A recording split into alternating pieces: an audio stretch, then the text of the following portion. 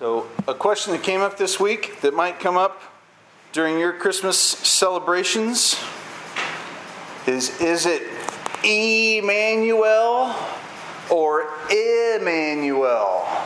With an E or an I, right? And the bad news is it's neither. It's a Hebrew word that is a letter that looks kind of like a J and kind of like a Y and kind of like an upside down N with a little underneath it. And it kind of sounds like our So either one works. Emmanuel or Emmanuel. It's kind of like Alleluia or Hallelujah. They're both the same. They're just us English speakers trying to figure out how to say Hebrew words for 1,200 years. All right. When we last left Barnabas and Paul, they were striking a magician, false prophet named Bar-Jesus blind with a dark fog, right? Remember that? Pretty crazy. And then they left.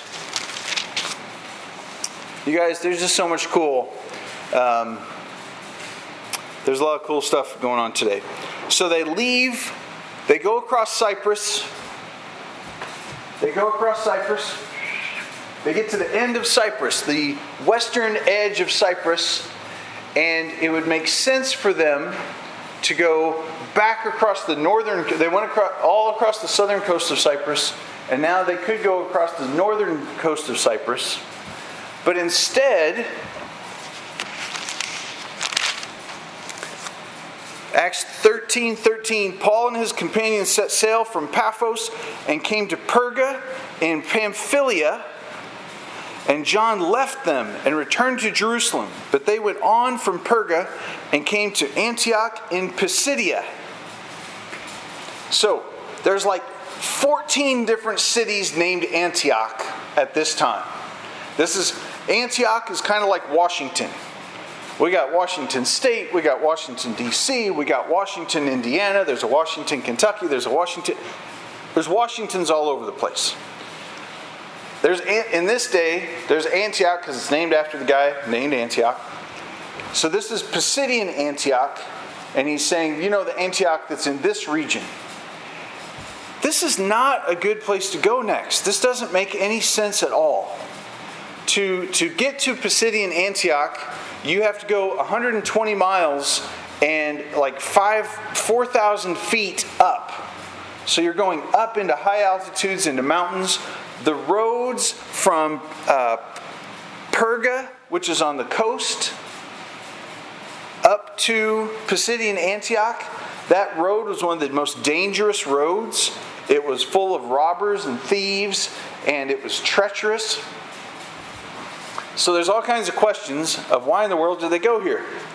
So archaeologists and people start diving into trying to figure out some logic to it, and they make some discoveries that are really cool.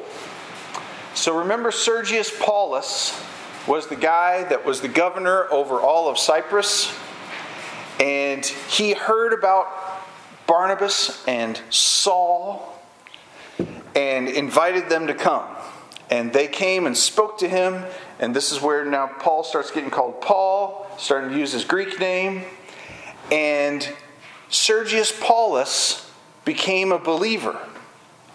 Sergius Paulus, this aristocrat, rich guy, powerful political leader over all of Cyprus, had family. He wasn't from Cyprus. Guess where he was from? Pisidian Antioch. And so there are records of Sergius Paulus's family tracing back to Pisidian Antioch. So after they were on Cyprus, Sergius Paulus probably said to Paul and Barnabas, you guys should go tell this to my cousins. You should go tell this to my brothers. You should go tell this to the rest of my family. How in the world are they going to make it along that road? Well, if you had an entourage protecting you that was sent by the governor of Cyprus, you would be safe. You would have, so all of that could be. Another theory, and it isn't an exclusive theory, it could be the same thing, is that on Cyprus, malaria was really bad. There are some recorded cases of like an epidemic of malaria breaking out in Cyprus, and it would spread to the coast, which was Perga, and all along the coastland there would be outbreaks of malaria. So what do you do if you want to get away from malaria? You get away from the bugs, and they didn't have off, and they didn't have bug zappers, so you went to high altitudes. We visited our friends in Fort Collins years ago. We're sitting around in the backyard, we're like, you guys don't have any bugs. They were like, yeah, it's too high altitude. Mosquitoes can't live up here. I was like, is this heaven? People frequently would go, if there was an outbreak of malaria, people would flee up into mountain communities to go live up in the mountains until it died down and went away. Now what fits with that is that the reason why John left them could have been because he got malaria and he needed to go home and recover from that. There's some other people that talk about Paul may have had malaria, and so Paul is getting passage up into the mountains so that he could get a break and weather it. So, I first read all this stuff and I was like, where are they getting this? Like, this is total... Are they just making stuff up? And then one guy says, as seen in Galatians 4. I'm like, what in the world? So you go over to Galatians 4.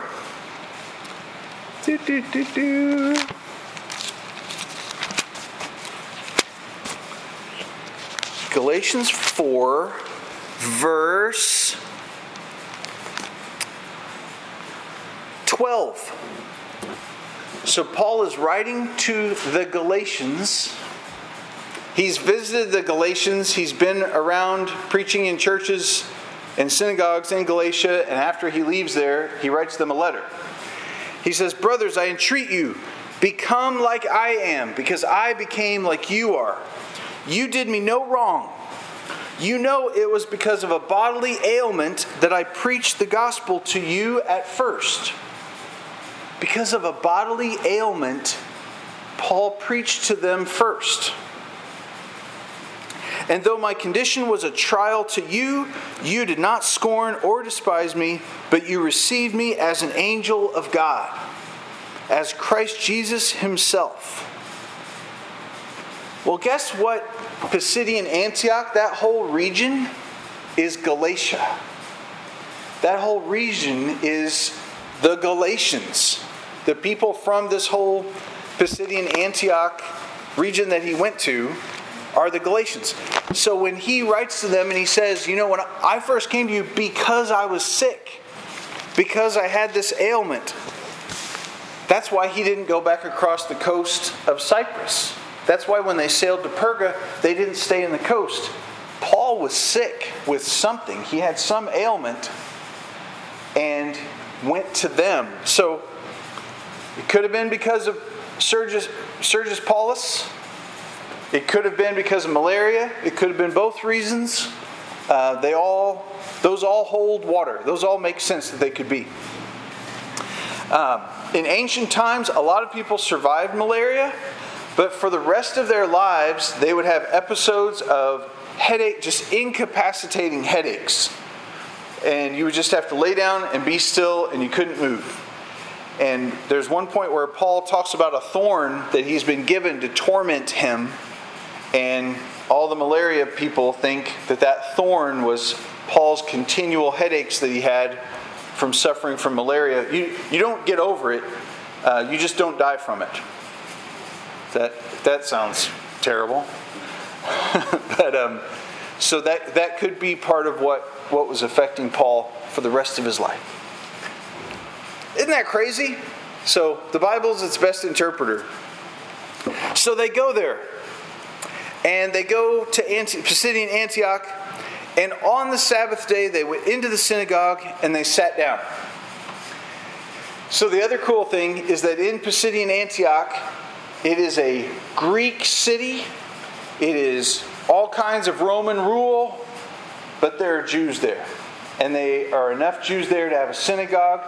The archaeology and the history says that they were pretty wealthy.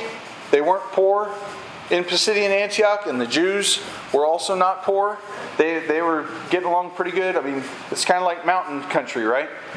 And they're healthy. So they go there, and they go to the synagogue, and they sit down. They would look like Jews. They would dress like they came from Jerusalem. People would know, oh, I think that is Paul of Tarsus that came in to sit. And they get word to him. After reading from the law and the prophets, the rulers of the synagogue sent a message to them saying, brothers, if you have any word of encouragement for the people, say it. So they didn't have Twitter. They didn't have news. So if you saw somebody from out of town come, you would want to know what's going on in the world. Tell me everything that's happening. You've come here for some reason. Talk to us and tell. I mean, they were always looking for guest speakers, right? Because otherwise they just live in their little mountain town and do their thing. But when you got somebody from the outside, Paul stands up and he says, men of Israel, and you who fear God, listen. So that's two different people. That's two different groups. The men of Israel are the Jewish-born Jewish men that are descended from Abraham. You who fear God are the Gentile believers that have come to believe in Yahweh. So you see the example of all these Jewish people in your Greek town. You see what they're doing. You want what they want, and you join their religion. You're still a Gentile, but you're a God-fearer. You're a person who fears God. If you went to the temple in Jerusalem, you wouldn't be able to go into certain doors that the Jews could go into, but you're still considered part of God's people now. Men of Israel, and you who fear God, listen. The God of this people, Israel, chose our fathers and made the people great during their stay in the land of Egypt. With uplifted arm, he led them out of it. And for about 40 years, he put up with them in the wilderness. And after destroying 7 nations in the land of Canaan, he gave them their land as an inheritance. All this took about 450 years.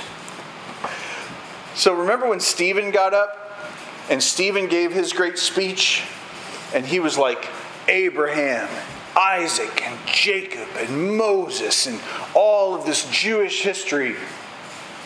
Paul is in Pisidian Antioch. He is not around all of these people who love their temple and are like super Jewish. These folks are a little bit, they might be considered a little liberal. They might, they've watered down their Jewishness a little bit, living far, far away. And so he sums up all of Jewish history in 450 years in about 3 sentences. The point is, and you'll see where he's going here, is pay attention to how many times he presents in this little speech choosing this or that. Making a choice for this thing or making a choice for that thing. Right? So he just said, they stayed in Egypt. With uplifted arm, they let him out.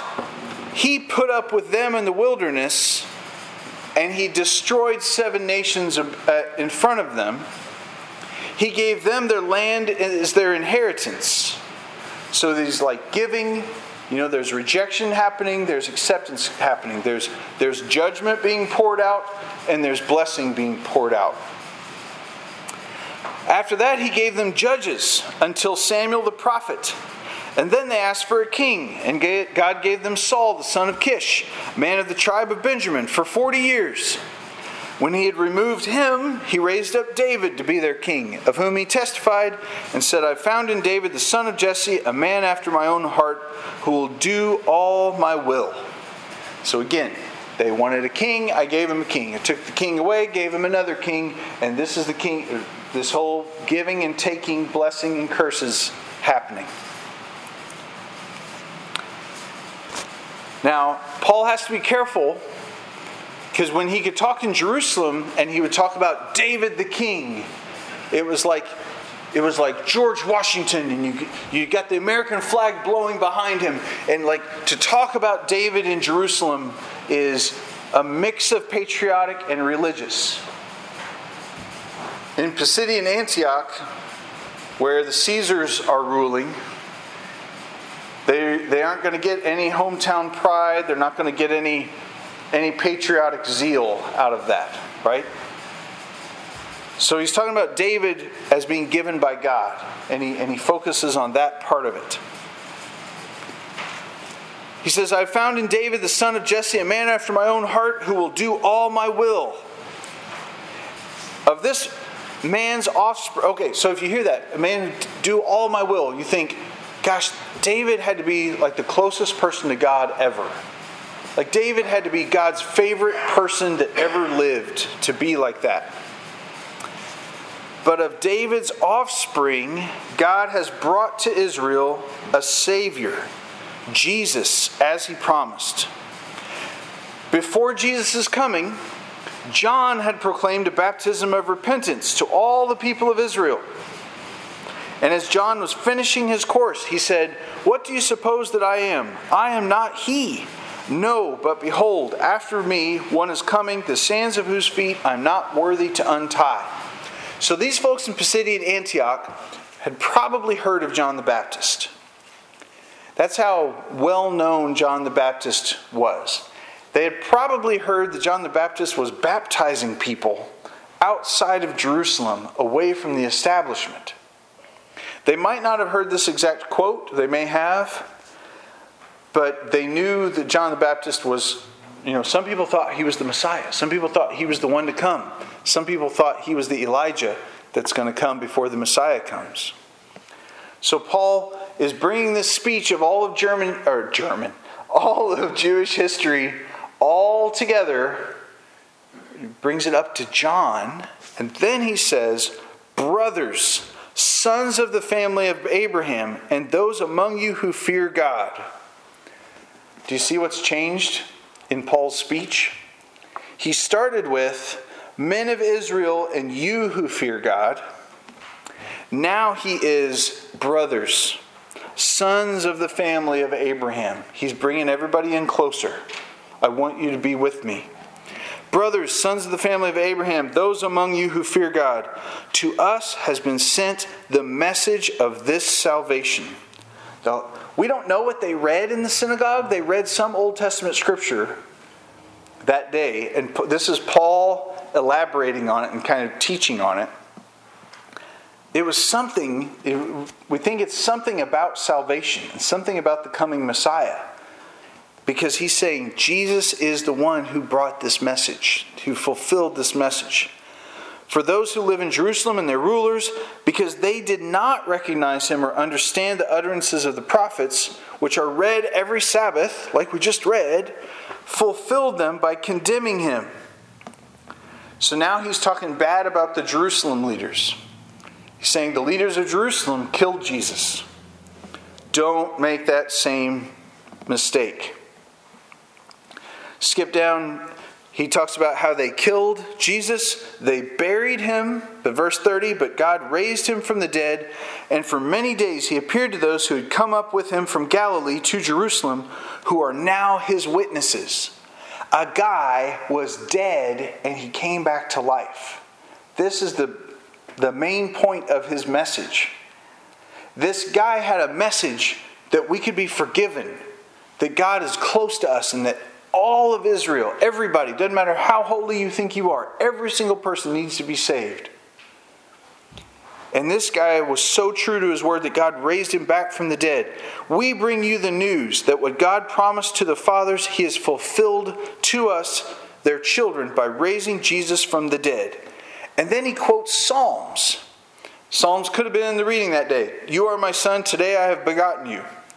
For the fact that he raised him from the dead, no more to return to corruption, he has spoken this way, I will give you the holy and sure blessing of David. Therefore he says also in another psalm, you will not let your Holy One see corruption or decay. So there's this whole thing about how they would bury people and what they would do with their bones and where they would put them and how they'd move their bones around after they were dead and all kinds of respect for dead bodies and that kind of thing. Part of Jesus being proven as the Son of God was that he was buried for as long as he was embalmed. They embalmed him. They put 75 pounds of spices onto and into Christ's body when he was dead. And then he rose from the dead and was fully restored. So, just think about that for a minute. He was really, really dead. Next time you're carrying that 5-pound bag of flour, think about 75 pounds of yes.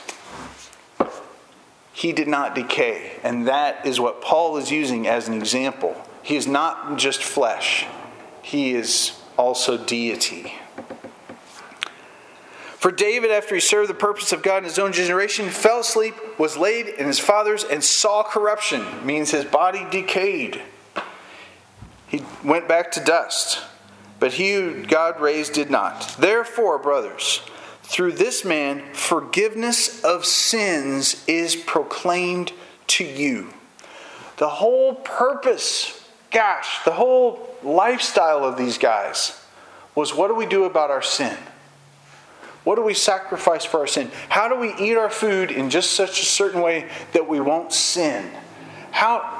What kind of knot should I tie on the Sabbath day to keep my cow from running off? But if I tie a certain kind of knot, it's considered work, and that's a sin to do on the Sabbath. So I'm going to tie up my cow just before the sun goes down on Friday night, because if the sun is still up on Friday night and I tie the knot, I don't sin. But if a minute later, after the sun goes down, I tie that knot, I did work, I committed sin, and I broke the Sabbath. Talk about high blood pressure, right? And Paul says to them, forgiveness of sins. We are not counting this stuff against you anymore. It does not count. By him, everyone who believes is freed from everything from which you could not be freed by the law of Moses. I want to just give me that in huge red letters. Everyone who believes is freed from everything from which you could not be freed by the law of Moses. All shame, all condemnation. Anytime somebody does something and we're like, oh, that guy's such an idiot. Why did he do that? That little judgment that I'm putting on him, that guy's actually free. My judgment doesn't count against him, and neither does God's, if he believes in Jesus. Isn't that wild? Isn't that just the most freeing thing ever? So then he gives them one last warning. Look, you scoffers, be astounded and perish. I'm doing a work in your days, a work you would not believe, even if one tells you. If you would have told all these people working so hard to keep the law that a guy's going to come and wipe it out and it's not going to count against you, they wouldn't believe it. And that's what the prophet said, and that's what the prophet he's quoting said. Somebody's going to come and fulfill this whole law. Going to give you a heart of flesh instead of a heart of stone. Jeremiah said, no longer is a guy going to say, you need to know the Lord, you need to know the Lord, to one person to another, because they're all going to know the Lord. The Holy Spirit's going to be among you. And you're going to be as close to the Lord as anybody can be. So they went out and they begged that these things would be told to them next Sabbath. They love it. I mean, it's true, right? It's good news. It's such a wild thing. So many times we think, I want to tell these people about Jesus. Oh, but what if they reject me? What if they think I'm an idiot? Or what if I think I'm a fool? What if they don't like what I have to say? And I will tell you what, the times that people reject you is so rare compared to the times that people are just really thankful for the reminder, the knowledge that God, you tell somebody, I'm praying for you, God is with you. I have said that to people that I knew were aggressive, atheist, grumpy pants. And I was a guy recently. I said, I'm going to pray for your pain. And I knew he did not like people to pray for him. And I knew he did not like people to say that. And Caleb was there. I said, well, I'm going to pray for your knee. And he looks at me, and he looks over at Caleb. He goes, well, I don't know what to say to that with him here, but okay. I was like, I got you. You had to say okay. And I have been praying for him. The good news is good news. The good news is good news for everybody. And as we present it as good news, now when we hit somebody over the head with their Bible and tell them they're going to hell because they got a tattoo that says whatever, and we get into all that nonsense, that's not good news. And might not be true either. The good news, this is just so clear. The cool thing about this section of Acts 13, you could read this over and over. This is the only full speech that we have from the Apostle Paul in the book of Acts. All the other ones, they'll say, Paul told them all these things, and part of it was, and Luke gives us an excerpt. This is the only time we get the whole speech. And it's really awesome. It's, you Jews, you God-fearers, this happened. Brothers, people, come on. Jesus came for all who believe. Through this man, forgiveness of sins is proclaimed to you, and by him, everyone who believes is freed from everything from which you could not be freed by the law of Moses. 613 laws couldn't do it. Jesus can. As they went out, they begged that these things would be told to them next Sabbath. After the meeting, the synagogue broke up. Many Jews and devout converts to Judaism followed Paul and Barnabas, who, as they spoke with them, urged them to continue in the grace to God. These guys, Paul and Barnabas, became really popular really fast. And a lot of people came to believe. And the people that came to believe went and told their friends. And those people came to believe. And those people told other people. And word spread all week long. And people are getting hyped up. And the next week, almost the whole city gathered to hear the word of the Lord. Isn't that awesome? In 1 week, people were like, you have got to hear these dudes that came up from Cyprus, and the one dude's got malaria, and they're staying here to weather it through. But did you hear what he said? And right? The next Sabbath, almost the whole city gathered to hear the word of the Lord. But when the Jews saw the crowds, they were filled with jealousy. What? We've never had so many people come to church before. We didn't get that many people to come when I preached. I bet that guy is a Cardinals fan, not a Cubs fan. I bet he drives a Chevy and not a Ford. They were jealous. They were jealous. They weren't synagogue rulers because of the glory of God, and so that all nations would come to know him and serve him and follow him. They loved the crowds. They loved the popularity. So they were filled with jealousy, began to contradict what was spoken by Paul, reviling him. Paul and Barnabas spoke out boldly, saying, it was necessary that the word of God be spoken first to you, since you thrust it aside and judge yourselves unworthy of eternal life. Behold, we are turning to the Gentiles. Whoa. For so the Lord has commanded us, saying, I have made you a light for the Gentiles, that you may bring salvation to the ends of the earth. So, again, just picture one of the best Bible study methods you can do is to really think about how this played out and what really happened. They're at the synagogue. The whole city is there. Is it literally the whole city? Probably not, right? It's probably just like we'd be like, I think everybody on the west side was at the Wrights football game Friday night, Was everybody on the west side at the Wrights football game? No, but it seemed like it.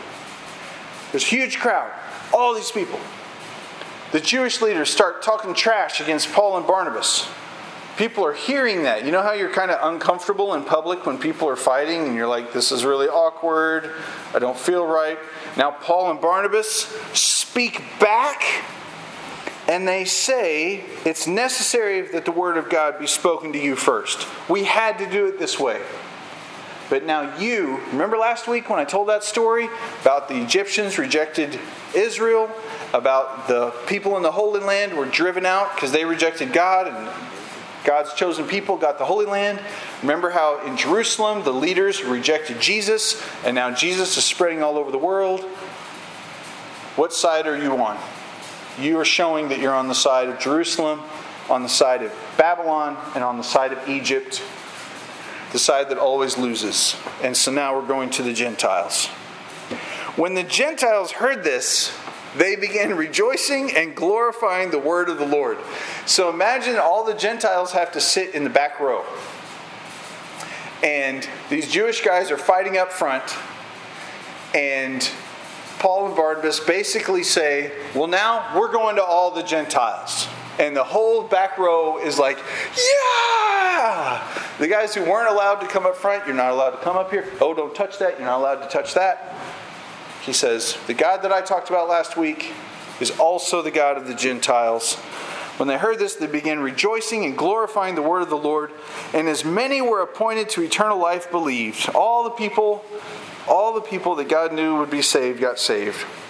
And the word of the Lord was spreading throughout the whole region. Again, flip back to Galatians. The message that Paul has here is that Jesus is going to do everything that the law of Moses couldn't do. The whole message in the book of Galatians is, why are you turning to the law? Why do you think what started in faith could be finished by doing a law? You stupid Galatians. Who has bewitched you? You're free from the law.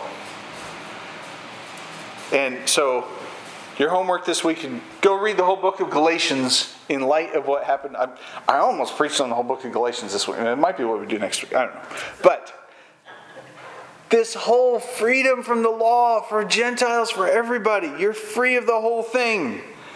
And it's just an absolute party. The Jews incited women of high standing and the leading men of the city. They stirred up persecution against Paul and Barnabas and drove them out of their district. But they shook off the dust from their feet against them and went on to Iconium. And the disciples, that's the disciples that stayed, that were residents of Pisidian Antioch, were filled with joy and with the Holy Spirit.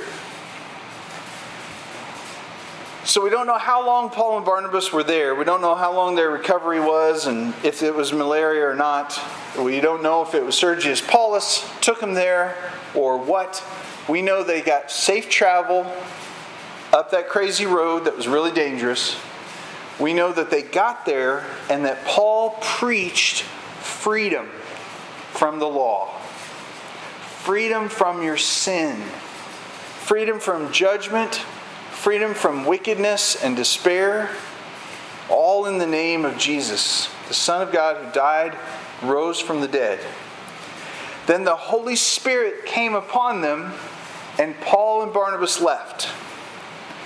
So there's a church now in Pisidian Antioch. This business of they incited devout women of high standing and the leading men of the city. Remember, one of the theories of why they got there was because of the family of Sergius Paulus, right? If it was the family of Sergius Paulus, those would be the women of high standing and the men in control of the city, if that was the same reasoning that happened. I love this whole thing because, God, it says He's not a respecter of people. Rich people aren't more likely to get saved than poor people. God doesn't love skinny people more than He loves fat people. God doesn't love light-skinned people more than He loves dark-skinned people. He works through all of them. And He worked in Cyprus. God took Paul and Barnabas all the way to the top of politics and the top of aristocracy, the top of authority. In Pisidian Antioch, the top of authority and the top of society were the people that drove them out of town. They're still the people that God used to get them to go to the next place. Isn't that funny how that works? If it was malaria that drove them up there, it was illness and it was hardship and it was difficulty that drove them up to Pisidian Antioch. Either way, the Lord is not limited and the Lord is not powerless to work in any situation. He can work and move. And if you think, okay, just think through, take the big picture. God used the fact that Barnabas was from Cyprus to reach Cyprus. Where do we go on our first missionary journey? I don't know. I'm from Cyprus. I know my way around there. Let's go there. They go. That God would use them to get to the Barnabas being a Cypriot. Use that word in a sentence this week. A guy from Cyprus to reach Cyprus.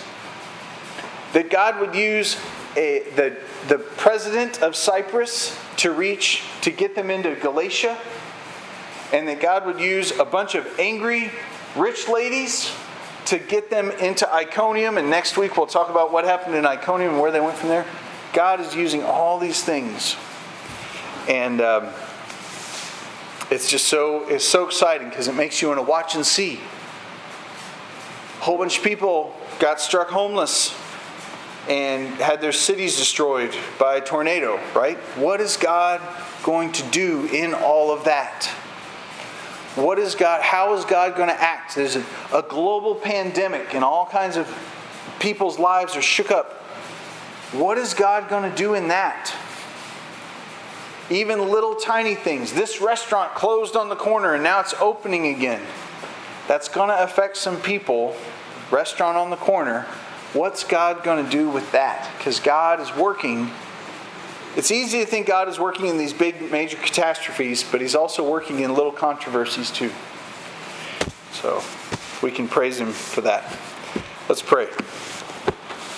Lord, thank you so much for being so active and so busy in our lives. Thank you so much, Lord, that you would show us favor, that you would show Paul and Barnabas favor with Sergius Paulus to get him into the highest levels of Cyprus, and even that they would be shunned and run out of town by the powers in Pisidian Antioch to go to Iconium. Just thank you for always working in our circumstances, whatever they are, good or bad, to rescue and to save and to proclaim your good news that our sins are forgiven. We praise you, we thank you, we trust you, and we exalt you, Lord. Amen.